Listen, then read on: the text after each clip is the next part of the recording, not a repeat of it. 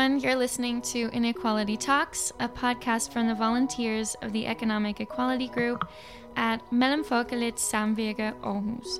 My name is Elise, and joining me today is Haliki Klein to talk about degrowth economic theory and equality.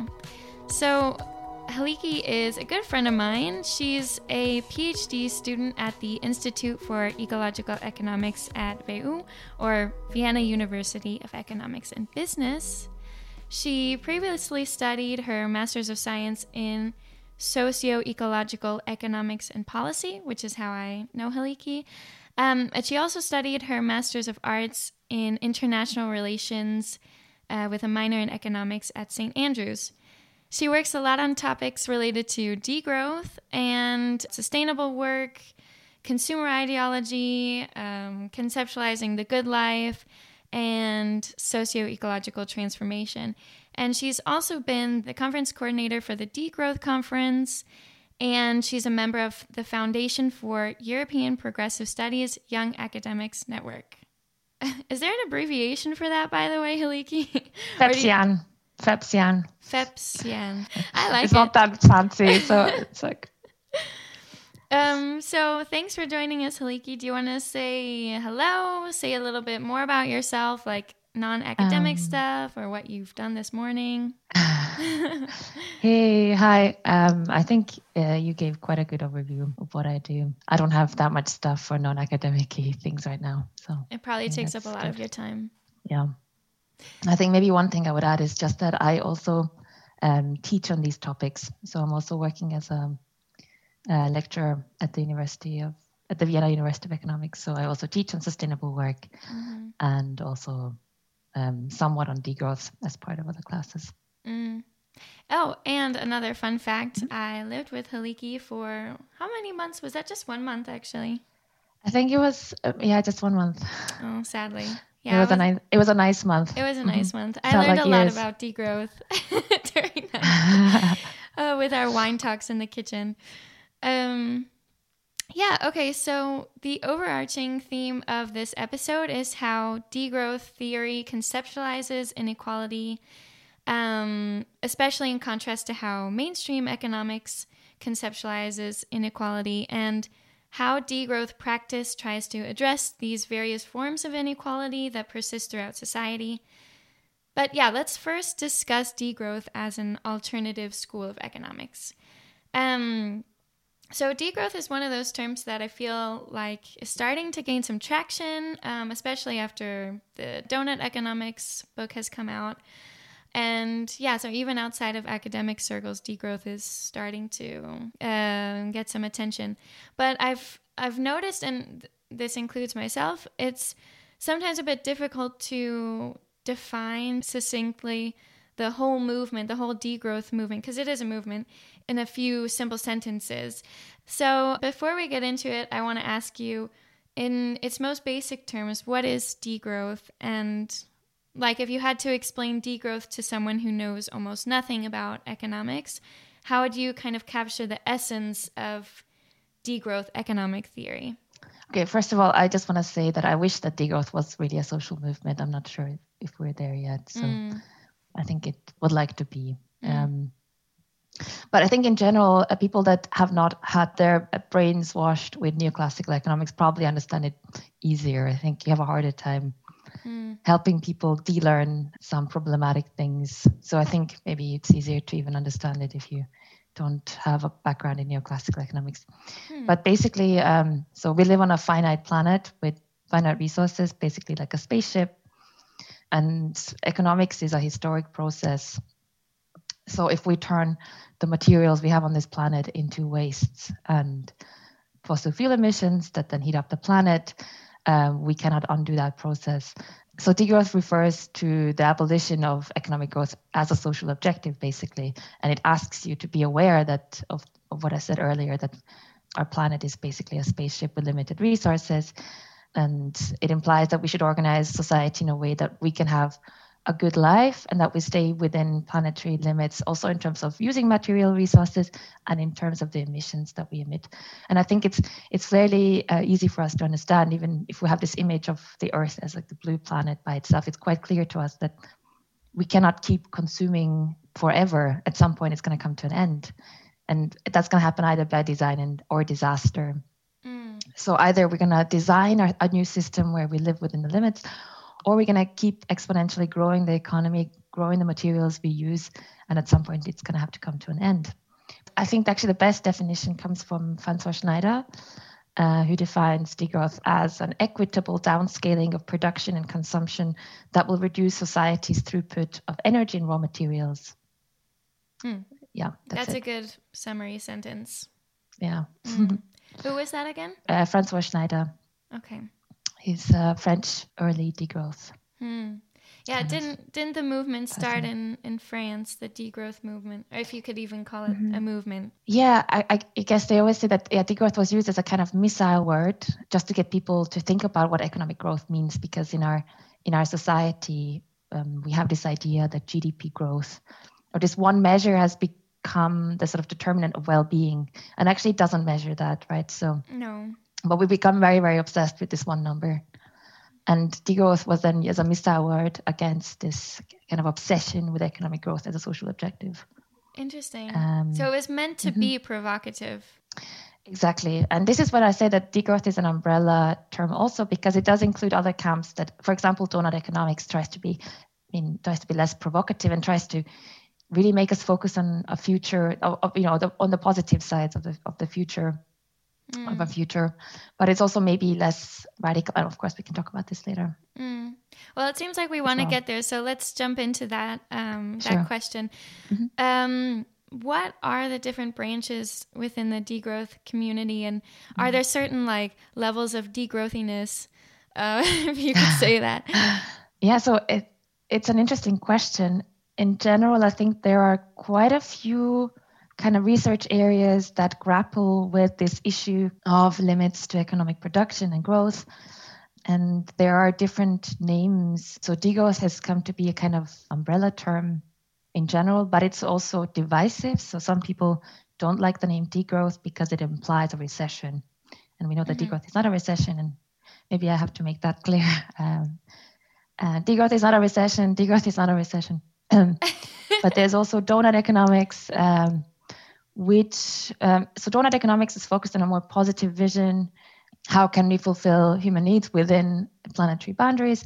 So I would say that's kind of a reformulation of the idea. It's maybe also a little bit less radical, and there's certain problems with it. But there's also post-growth. So post-growth is basically degrowth, I would say, but repackaged for the mainstream. So this is just my opinion, so don't quote me on this. But post-growth pretty much means the same thing as degrowth, but it's okay for example, for the European Commission to talk about post-growth, but they cannot talk about degrowth. So post-growth has kind of is the content societal different? Acceptable word. Is it just simply using a different word?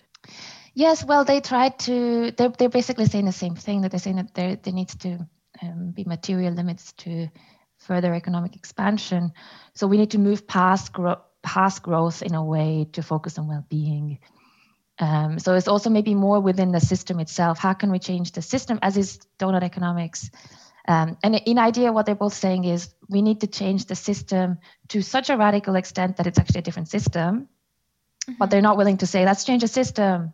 They say, let's do this and this and this and this, so that actually we have a fundamentally new economic system that we cannot call capitalism anymore because it's not growing all the time, right? But they're not saying, let's abolish capitalism.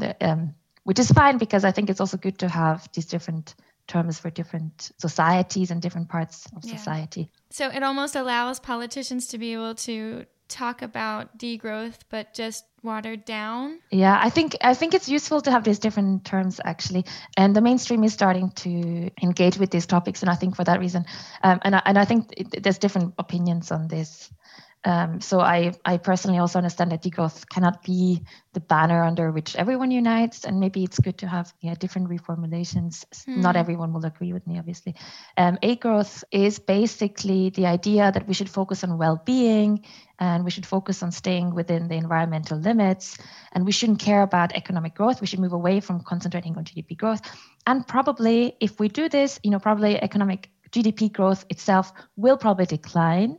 So it's saying we will probably have to have degrowth, or we will have degrowth in some way if we focus on environmental and well-being outcomes, but we shouldn't care about growth either way. And then we have steady state economics, which was really big in the 90s. It's by Herman Daly, it's one of the big proponents, a really famous ecological economist. And the steady state economics is then about how we can have an economy that is not growing. And the problem is that since the 90s, so we know that more than 50% of all historic emissions have been emitted since 1990, actually. So we could have had a steady state economy in the 90s if we had stopped growing, but we know that economic growth has been exponential, and also the fossil fuel emissions have been growing exponentially since the 90s. So actually what we need now, we need degrowth before we can have steady state economy. So this A growth, it seems to be the position that Kate Raworth takes in Donut Economics, because she says we don't need to be obsessed with growth. We should be agnostic about growth. And that, in your opinion, correct me if I'm wrong, is not radical enough, because we actually need to degrow our economies, or like post-growth, whatever word you want to use, before we can be agnostic. Like, we have to make a conscious choice. It's not like you can just turn your back to growth and be like, oh, now I'm just gonna give you the cold shoulder and ignore you. You actually have to like face growth and address it as a problem, because it is a problem. Yeah, I actually wouldn't say that I'm specifically against donut economics per se. There's also problems with it, but I'm happy that it exists, or I'm happy that it's reaching a different type of audience. I mean, I might use the donut economics or Kate Raworth's idea in certain situations rather than degrowth, because I still think that our society is very growth-centric. Yes. And I don't know how much time we have. We don't have to go into that. There's been a lot of fudging narratives that have tried to basically hide the fact that economic growth has huge environmental implications, and that economic growth is not adding to well-being. So we haven't really seen an increase in well-being since the 1970s, 1980s in the global north, even though we are consuming a lot more, we're producing a lot more. And that's because we really increased the consumption of sort of positional goods. So these goods that don't actually add to your well-being, they just show your power in society and so on. So actually, we've increased emissions massively without really helping people have higher well-being. And I think if you live in a society where you've been told economic growth is good, we need economic growth, we need more production, not more consumption, growth. Oh, the GDP is only increased 2 percentage points this year. No. Oh, that's really bad. Exactly. So if you've been brought up in this society and this is where you've lived, I think it is quite jarring if someone says, oh, we need degrowth. So I think maybe something like donut economics can be useful in the general population, because also that's the other problem with degrowth. It's a very academic discussion in a way.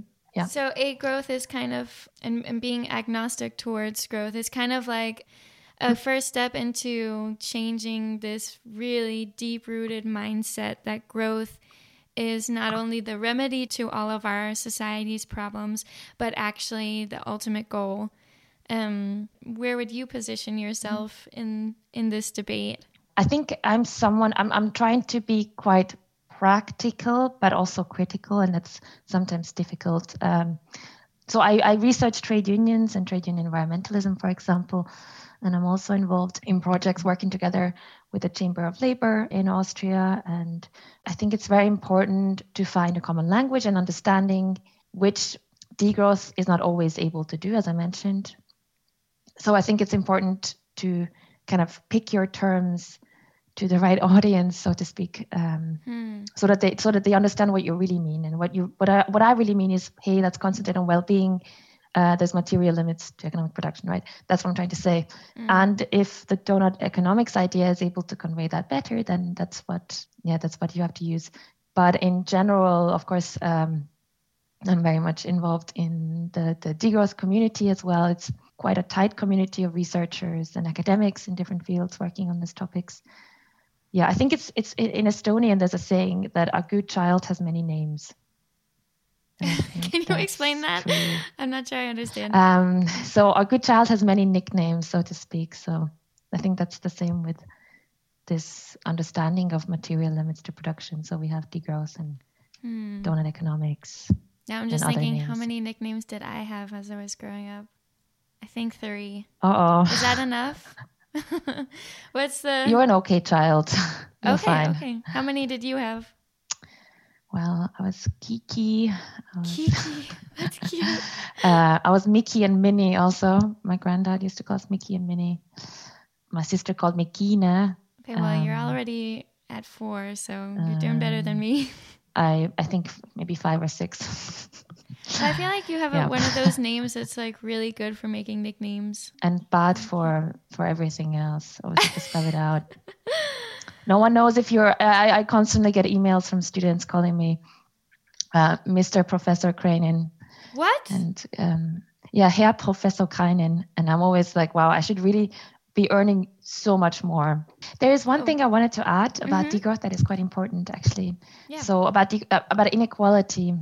And just going back to what I was discussing earlier, so we haven't really seen an increase in well-being since the 1970s and 1980s in the global north, even though we're consuming so much more, and a huge increase in inequality.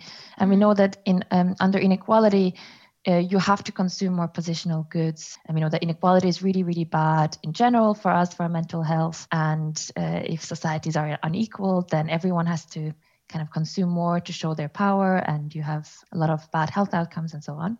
But most importantly, I think even a better link between degrowth and inequality is just simply that we have been sold this idea that we don't need to fight inequality.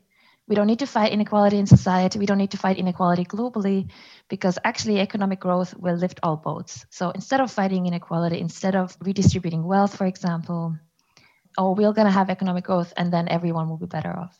Mm-hmm. And of course, we know that this is not possible in the limits of the environment and our spaceship Earth, right? We don't have the material resources to keep growing at an exponential rate until everyone can live like Kanye West. That's not going to happen. But it's been one of the biggest lies we've been told. You know, it's incredible how well that's traveled, and that we're still so wedded to economic growth as a way to improve situations. And the economic growth is not a way to improve situations, right? It doesn't say anything actually about how equal a society is. We could have huge economic growth, and it simply makes those who already have a lot of wealth wealthier. Yeah. And it could say, nothing else. Concentrated. So I think it's an incredible lie that we've been sold. And degrowth also tries to highlight this. We don't need more economic growth. We need more equality, and we need a better division of what we have, not just for the planet, but also for society, also for our mental health, because the high inequality that we have now, it is, as I mentioned, it's driving the environmental crisis because it's driving higher consumption, but also it's driving a lot of other things. So suicide rates in the general population, especially amongst young people, other mental health problems, this obsession with consumption as a way to show who you are, how we value other human beings in society, and so on. Yeah, and actually I was going to bring this up when we moved on to talking about equality, but we can just move there now, because I thought it would be best to introduce the topic of equality and how, by introducing how it's conceptualized and discussed in neoliberal mainstream narrative. And I was actually going to mention that the first thing that comes to my mind when we talk about neoliberalism and equality is this Kuznets curve, right, that you just alluded to basically, and which, for those of you who don't know, it looks like this upside down U on a curve, or on a graph, sorry. So of course looks very sciencey, and it represents this claim that inequality will increase as your economy grows, but after an economy reaches a certain point of growth, inequality will actually decrease. So it essentially argues that it has to get worse for some before it gets better for all, and that economic growth is this primary mechanism to achieve economic equality. In other words, inequality is a necessary evil, and economic growth is the only remedy, and also, like I said earlier, the ultimate goal of society. But what's funny, and actually Kate Raworth talks about this in her book, Donut Economics, she explains that Kuznets himself actually came out and said that this is basically, what was it? Like, do you remember what he said? It was basically like like he said himself that it was basically borderline guessing. And then mainstream economics like took the Kuznets curve and just fucking ran with it.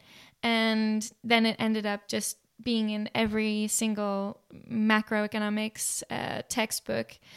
But now it's sort of like woven into the fabric of mainstream economics, would you say? Yes. I think I just found the quote that you're referring to, that Kuznets himself said that his work was 5% empirical, 95% speculation. Exactly, yeah. And some of it possibly tainted by wishful thinking. But this is the general problem that we have with economics and neoclassical economics, is that a lot of the thinking, it was based on sort of 1950s ideas of physics and trying to find specific laws for economics, like you would have physical laws or laws of chemistry or whatever, something like that. And of course, those laws don't really exist, or you do not have, the economy doesn't exist without history, without society, without very specific institutions. And you cannot have these ageographic, ahistoric rules or laws. And the Kuznets curve is one of these because, of course, as I mentioned earlier as well, many of the ideas of these 1950s physicists who, after the end of the Second World War, turned to economics and tried to make a living with fancy mathematical equations, many of the ideas that they had about the economy are very, very specific to this incredible time in history that was the period after the Industrial Revolution until now, so to speak, this period where suddenly we had access to a lot of high energy density energy resources that then, with very, very bad environmental outcomes, of course, that hugely increased productivity growth, for example, and productivity and production, removing the need for human labor and also helping human labor become more productive. But this was a very, very specific historic period because the fossil fuels that we had that fueled this, oil and coal and gas and so on, these reserves, in reality, this is material that has built up over millions of years, right? Dead animal parts and dead plant parts. And this was a kind of a miracle time in history that we had this huge growth in materials resource.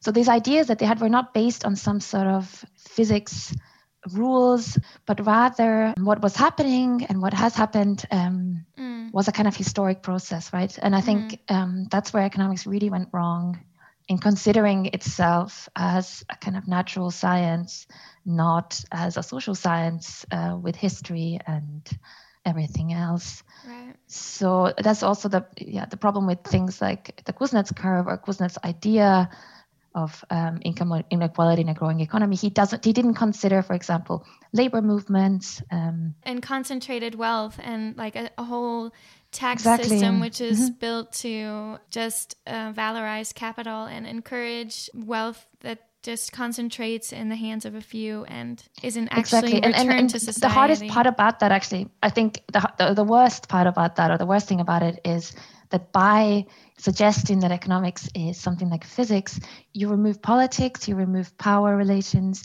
and you hide a lot of things by saying this is normal, this is how it works, and this is scientific.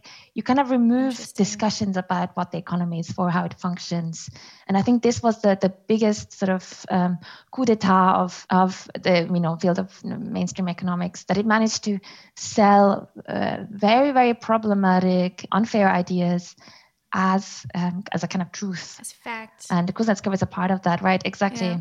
Yeah. So there's also, there's many things that are removed from economics, right? Reality, for example, material reality, the environment as a basis for society and economy, power, history, colonialism, and so on. And this misunderstanding and like misconceptualization of growth and equality and all this other stuff, it's not innocent, right? Like you say, it has real world consequences because, mainstream economics isn't just teaching economic students this is how the economy works.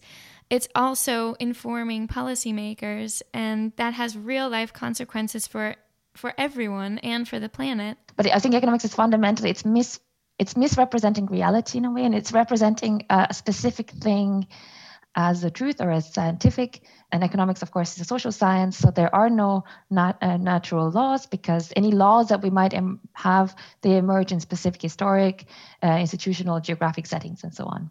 We know all this. But another thing that economics really misrepresents, I would say, especially if we're talking about inequality, is global inequality and the relation between the global North, and the global South. And we know that this relationship is a kind of colonial relationship. It started out as a colonial relationship, and it continues to be a colonial relationship by and large. So the discussion on development itself and global inequality, it often hides the fact that the global North, we were developed and we're being kept developed by the global South. So we have an socially and ecologically unequal exchange. So basically the global South has developed the global North.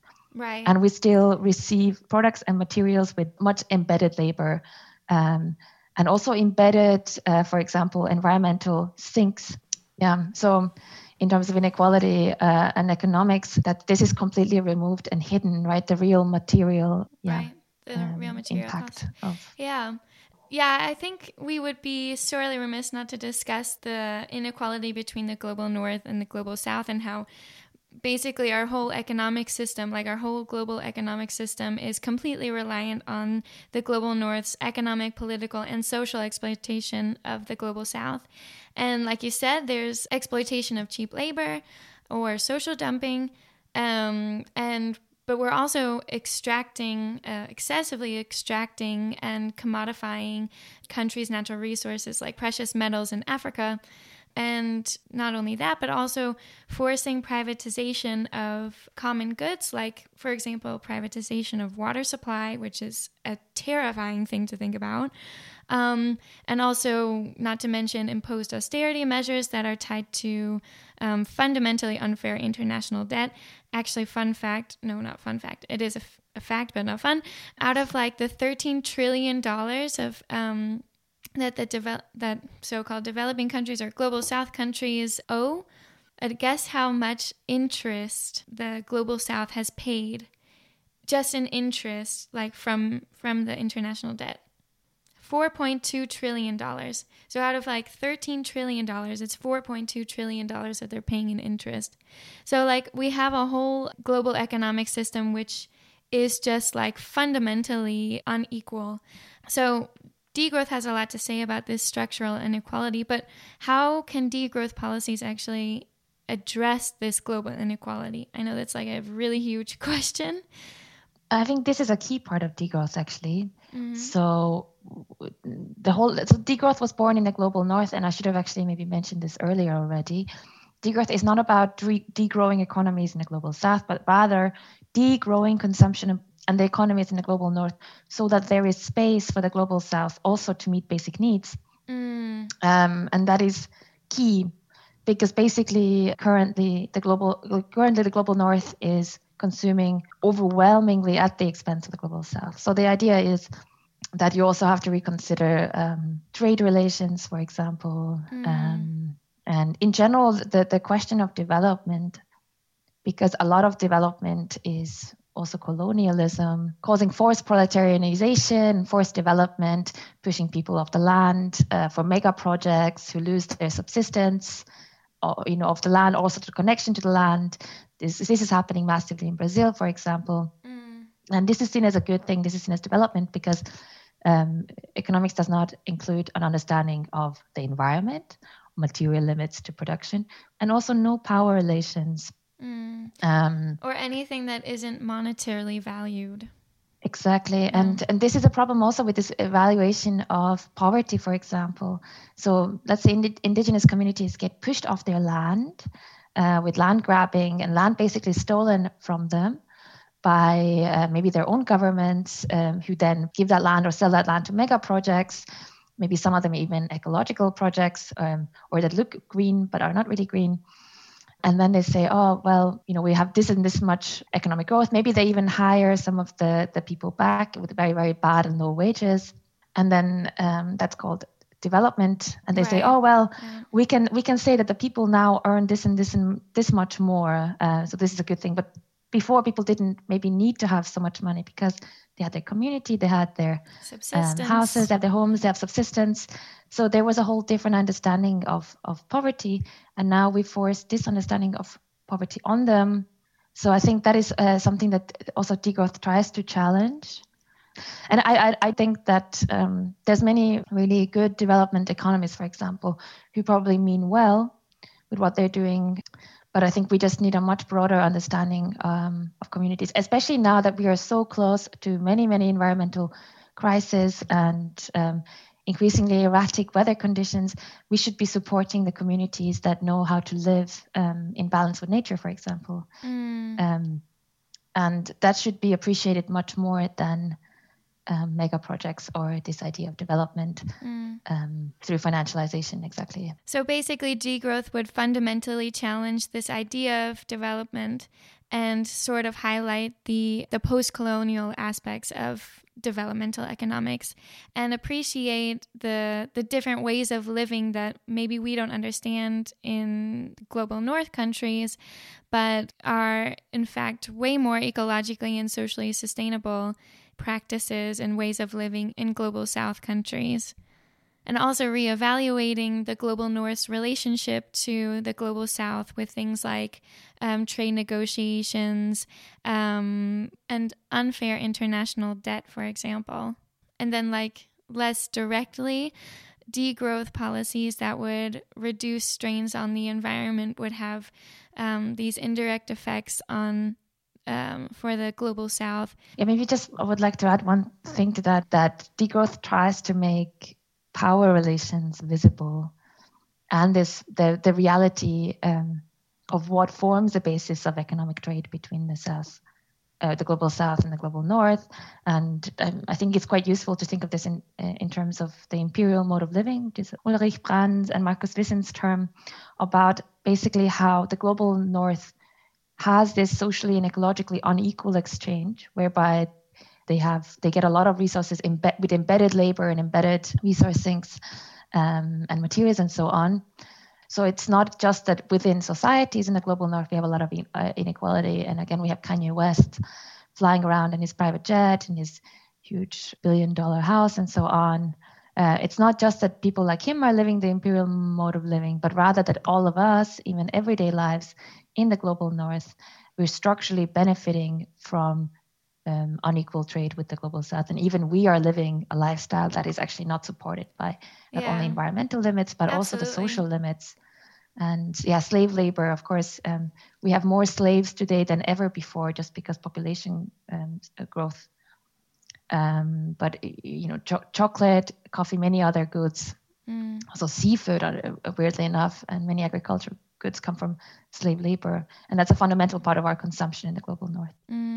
Yeah, for example, if you get a new phone every 2 years, I mean, you are doing extreme harm to the planet and also feeding into this system of excessive extraction and of like non-renewable materials that are being extracted out of global south countries. And the top 10% of the global population is overwhelmingly responsible for consumption-based environmental emissions, right? So clearly inequality is a huge thing. So we've been talking a lot about global inequality and specifically inequality between the global north and global south. But I'd also like to talk about how economic equality can be confounded by other social inequalities like systemic racism, gender or queerness discrimination, and so on. So what does degrowth theory make of all of these other confounding social inequalities? So in general, we mentioned the relationship, as you said, between the global north and global south, and how that is obfuscated and hidden in economic theory, right? And the same is true about other relations that are hidden in neoclassical economics or mainstream economics. And one of that is, for example, reproductive labor, so unpaid labor done predominantly by women of keeping societies going. So all the things that go on. Also, this includes, for example, subsistence agricultural labor, but also cleaning and cooking, childcare, elderly care, and so on. So there's some overlaps with ecofeminism.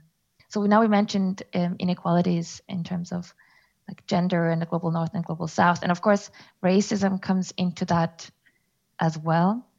But specifically in-country racism, so for example, in the US, that is tackled through tackling inequality. So degrowth wants to basically redistribute wealth, put a cap on maybe maximum and minimum incomes.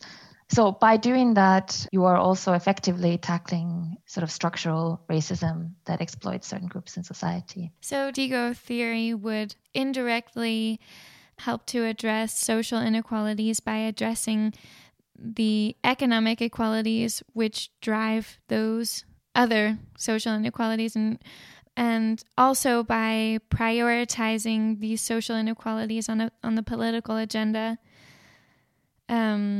And first of all, recognizing that they are there, because that's a key point, right?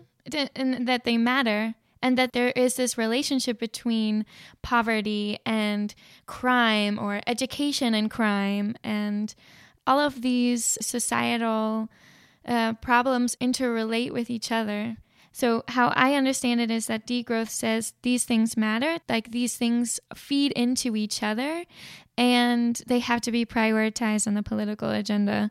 Otherwise nothing's going to change structurally. Exactly. So I think degrowth basically says, let's focus on the well-being of society. Let's focus on things exactly like health, education, make sure that people's material needs are met, but that we're not over-consuming positional goods beyond what the planet and what the global south, actually in the global north, can take.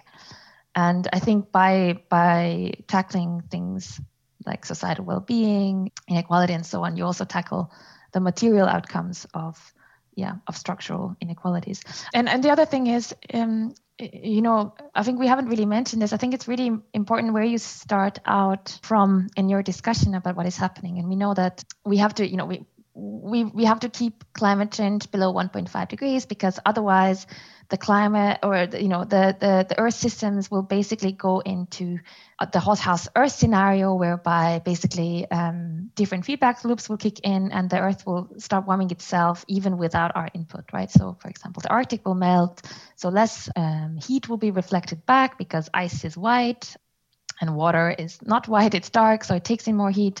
At the same time, that means that already we're heating up more, and then that will mean also that more water evaporates. Water is also a greenhouse gas, so that means that will heat up the Earth even more. So the problem is really that once we go above 1.5 degrees, we really don't know when the heating will stop. And we know that if we miss this 1.5 degree scenario, then we will probably be looking at least 3 degrees warming by the end of the century, right? Maybe even more, maybe up to 5 degrees, maybe even more. And that means that even at 3 degrees warming, huge coastal cities like Miami, like Shanghai, Alexandria in Egypt, they will be underwater, right? And that will affect 275 million people. And that agricultural systems will start to collapse already before then. And basically, if we understand what is really at stake, if we understand what is really happening, then I think many of the smaller or many of the other struggles, also for positions in society, I feel like many of the struggles are also positional struggles. Many of those will be able to understand within this wider system and the wider threat that we're facing. And the fact is that the global north, even though we've caused the climate crisis basically, and we're overwhelmingly responsible for it, we will not face the worst of it or the brunt of it. So depending on where we are, the planet does not heat equally either. So with 2 degrees warming in Denmark, where you are, we might have up to 7 degrees warming elsewhere, right? For example, in sub-Saharan Africa. So I think once you really remember that, and once you understand what is at stake and why we're fighting for degrowth, why we're fighting to really change the economic system and to put well-being first, I think within that you already have the struggle for everyone in a way. We're saying, we want well-being for all, we want inequality for all, we want all lives to be important. But I mean, if you take like Black Lives Matter movement, for example, and like the fight against police brutality and the killings of innocent Black and brown people in the US, I mean, that threat is way more immediate. And so I feel like you couldn't really, it wouldn't be right to say, oh, Black Lives Matter why aren't you actually paying attention to climate? I actually think that those things are also very related, right? I think... Yeah, it's not to say they're not related, but it's to say that, I mean, one threat is way more immediate, like, you know, a gun is pointed at you, and then climate change, of course, it's extremely serious as it affects our entire planet, and makes it potentially unlivable for everyone, or, you know, for most people. It is less immediate in a sense. I don't think that is the case. And I don't think we have to separate the two issues in a way. I mean, police brutality to me is an outcome of a wider system of structural racism, right? And it's a wider system of the racist history and the colonial history of the US. And for example, Black people in the US are also more exposed to environmental risk and in general to climate change, for example, and to pollution. So we know that even in terms of the rates of COVID and the death rates of COVID, people living in highly polluted areas are more likely to die, right? And this is, I would say, this pollution issue is also an issue of environmental justice and environmental structural racism.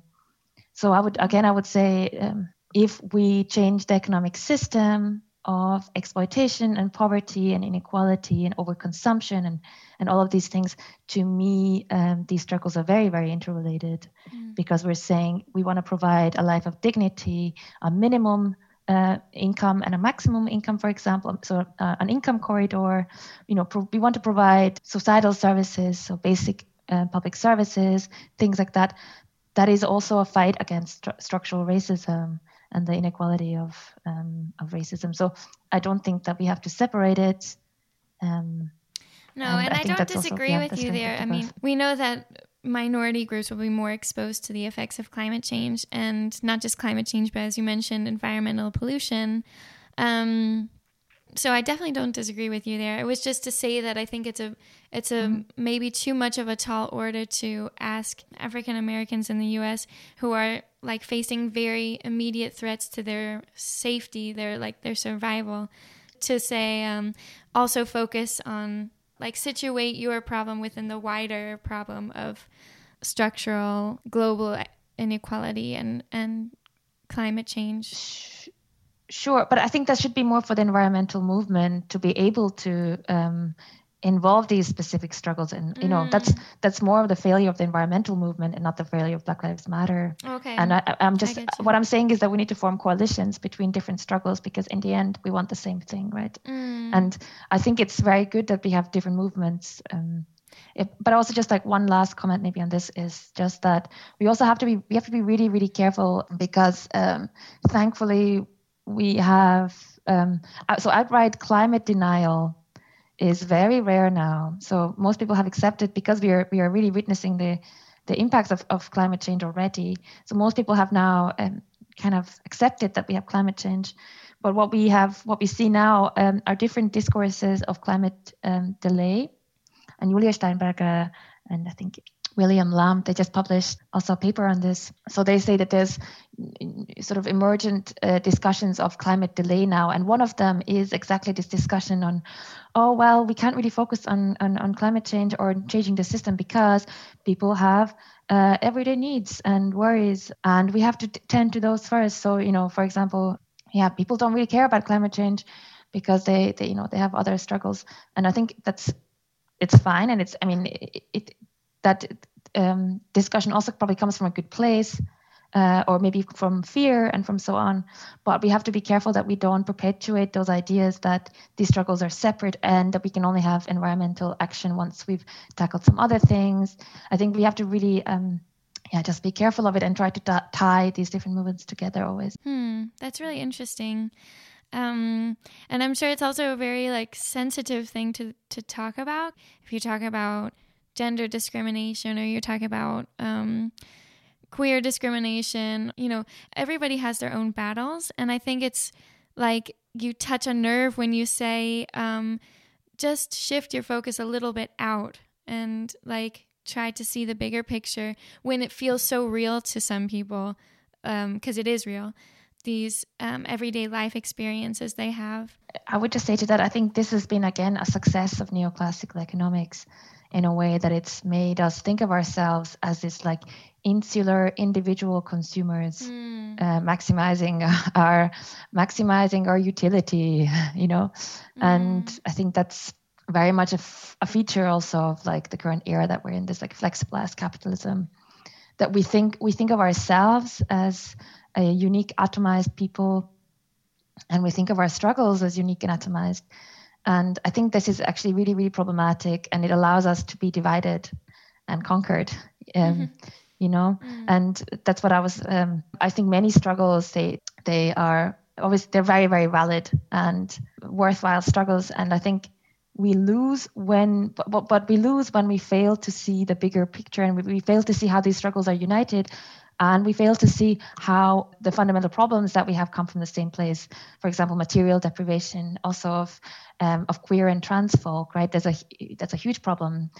And I think we have to learn how to fight together for survival, and for the survival of civilization, because we're facing really an existential threat. And I have no doubts about the fact that when the climate catastrophe is hit, or when we have erratic weather conditions, or the poorest people, the most marginalized people will be hit the hardest and will be hit the worst. So it's very, very important that we fight for a common future together. And I really think that is what degrowth is doing, and that in that sense, I think it includes so many social justice movements in a way, I want to say.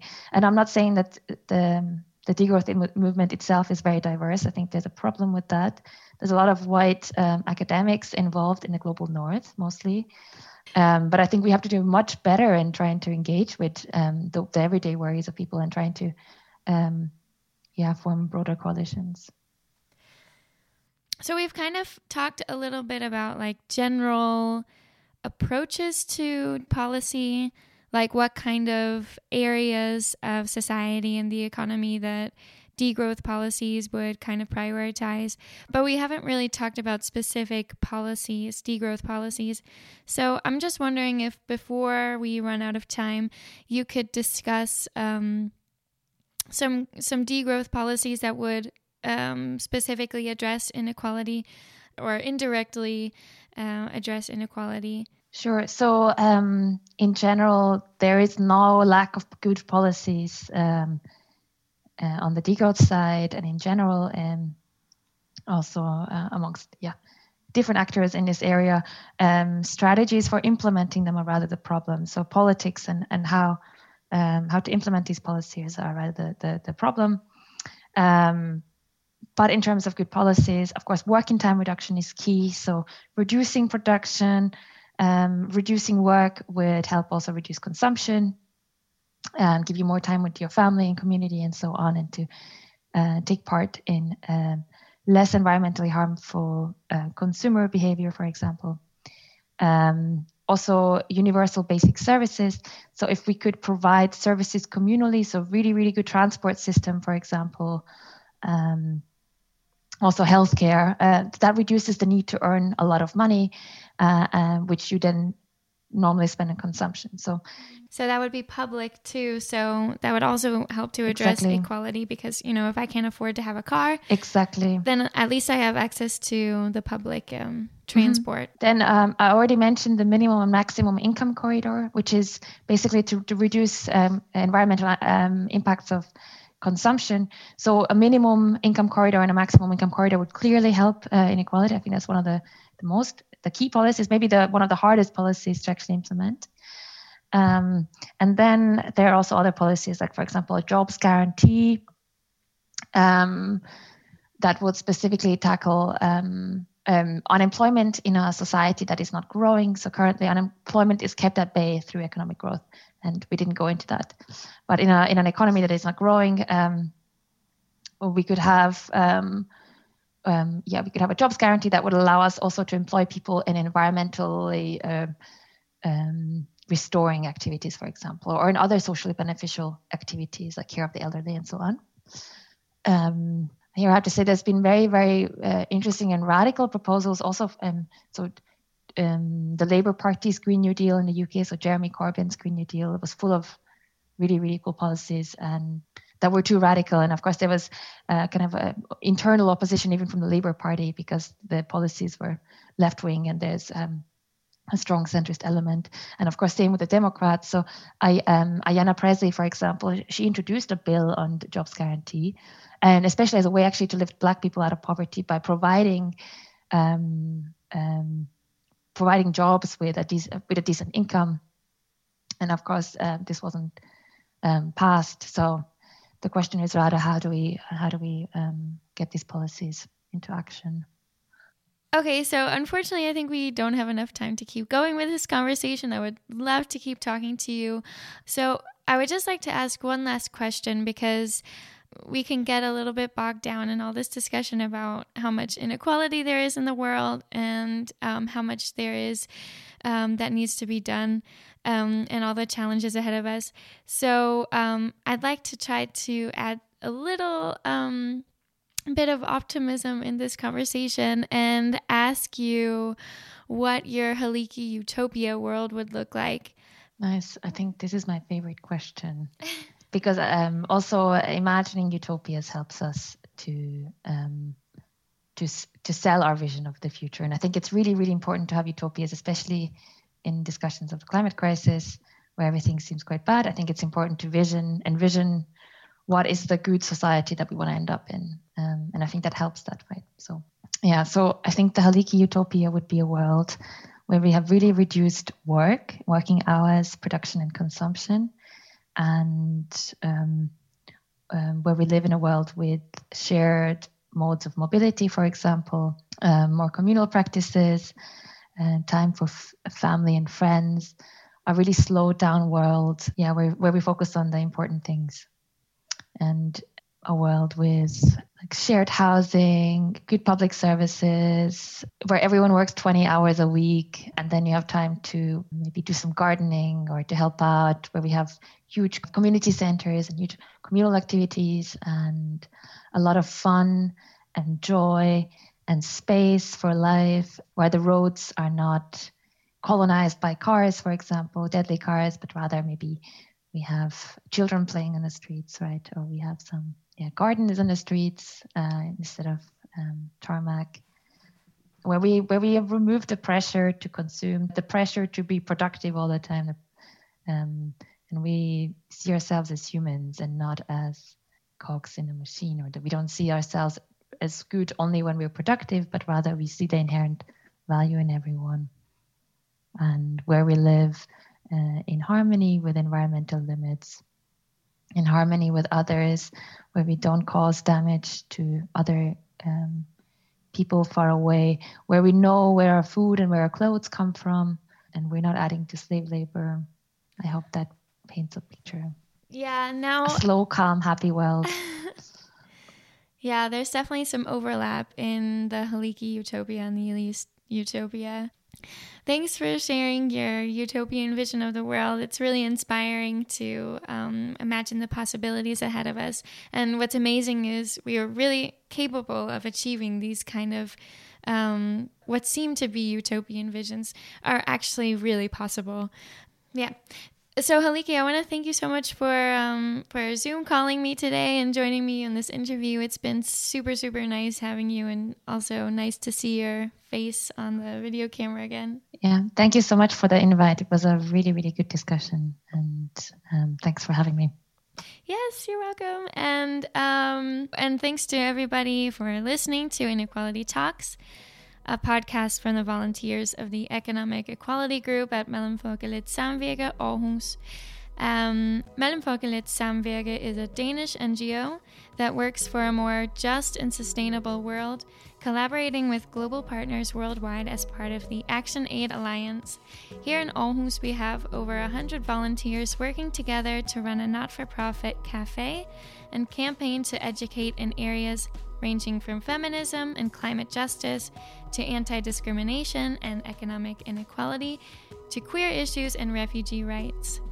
You can come down to the cafe every day except Sunday, except right now we're open Thursday, Friday, and Saturday. for amazing food, drinks, and events in a cozy cafe run by our lovely volunteers. You can also get involved with our events, activities, and campaigns, and even running the cafe as a volunteer yourself. So check out Instagram and Facebook to find out more about our cafe and our campaigns by looking up Café Mellemfolk or Mellemfolkeligt Samvirke Aarhus, or following the links in the episode notes. And please feel free to check out some of our other episodes on Spotify or Podbean. Thanks for listening, and until next time, goodbye.